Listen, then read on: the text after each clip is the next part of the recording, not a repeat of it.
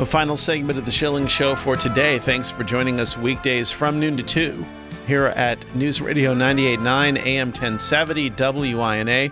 I'm always pleased to welcome to the program Daniel Miller, the president of the Texas Nationalist Movement, author of the book Texit, and today a very disturbing story about the attempting to ban that book by Amazon.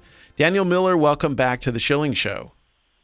Hey, Rob, thanks for having me. Tell us about your book, first of all, because I know it's doing really well, and for people who haven't heard of Texit, what's it all about? The book is called Texit, Why and How Texas Will Leave the Union, and what it does is it explores the cultural and political underpinnings of the movement to get Texas to leave the Union, sort of what the grievances are, what the state of it is politically, and then what people should expect looking forward. It's about as accessible a work as you can find on the issue of states reclaiming the right of self-government. It absolutely is, and I have enjoyed our conversations about the book and reading the book itself over the past several months that it's been out. Let's talk about what Amazon did, because I was really disturbed to receive this report about them attempting to ban or restrict the availability of Texit on Amazon. Yeah, it's what a long, strange trip it's been. But obviously places like platforms like Facebook, Twitter, Google, those guys are getting all the media attention. But Amazon has really been working, it appears, behind the scenes to do their dead level best.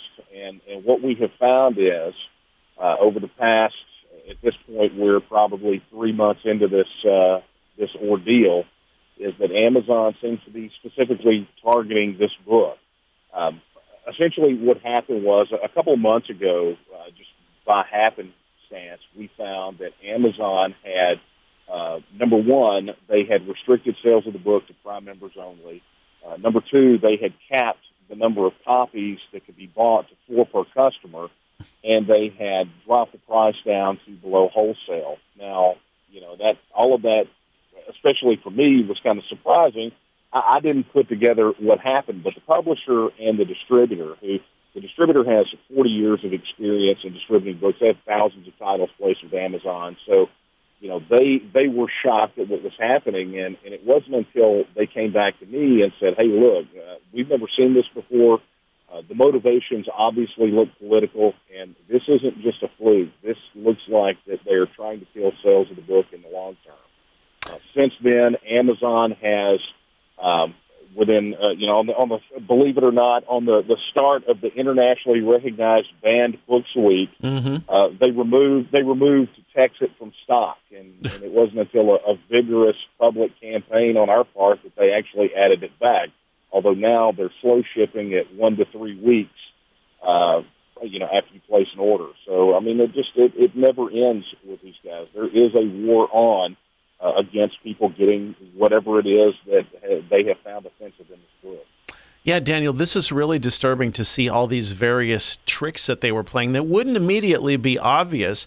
I mean, why on earth would you limit somebody in the number of copies they could buy? If somebody wanted to buy 1,000 books, you would think Amazon would be happy to ship it to them.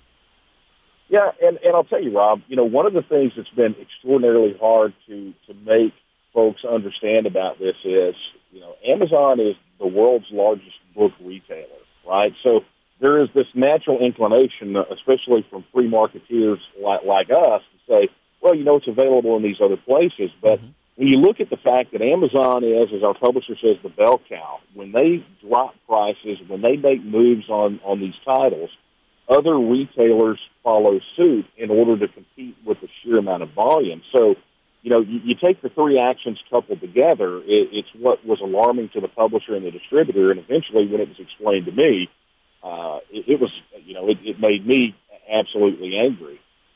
But the bottom line is this: every stage of the way, we've been able to mount these public campaigns and get Amazon to back down. But the challenge here is, just like with all these other platforms, it's a death by 1,000 cuts. The attempt to restrict this information, to prevent people from getting their hands on it for whatever reason.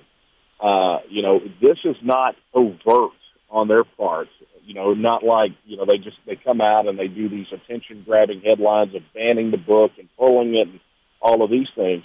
But they are so subtle as to not grab the public attention, but the effect is essentially the same. Would you give us, in our remaining couple of minutes here, Daniel Miller, the latest developments in the Texas nationalist movement that's going on within your state right now? Yeah, this is it's been quite interesting. We've obviously, we're moving headlong into the next legislative session, so we have been fielding meetings with state representatives, state senators. Ironically enough, one of the most successful supporter campaigns that we recently ran was to put a copy of the book Texas in the hands of every statewide elected official, and I am literally on my way to deliver one of those to a state representative right now. What is the response of these? Do you have supporters? Are people willing to come out publicly and say, we support this movement? Yeah, you're talking about in the elected officials? Yes, indeed. Yeah, it's one of the things I talk about in the book. It's where the state level guys are concerned. It's sort of a chicken or egg scenario. They are, by and large, somewhat afraid to come out because they're afraid of the political backlash. And although the poll numbers are strong on this issue, it's a matter of yet again convincing them. Now, where we have seen a tremendous amount of success, and I don't talk about this in the book, is ironically enough at the county government level down to the municipal level and on the school board level. So, we're beginning to see some of these folks that have had success in the local governments beginning to make their advances in the state government, and I feel fairly confident we're going to see that carry over. Again, as I said before, Rob, I fully expect to see some significant progress on the referendum legislation in the next session, but if not the outright referendum, pieces and parts of the legislation that we're proposing that really do set the stage for a final Brexit-style referendum here in Texas. We're watching very closely. Daniel Miller, if people want to get a copy of the book, I'm sure there's a place they can go other than Amazon. So tell us how they could be in touch with you and where they can get the book. Sure. Obviously, it's for sale at most major book retailers, even Amazon still, amazingly enough. But if people want to find out more information about the Texas Nationalist Movement or get a copy of the book Texas, they can visit our website at tnm.me. That's tnm.me. Daniel Miller, always good to talk with you. Thanks for joining us today on The Schilling Show.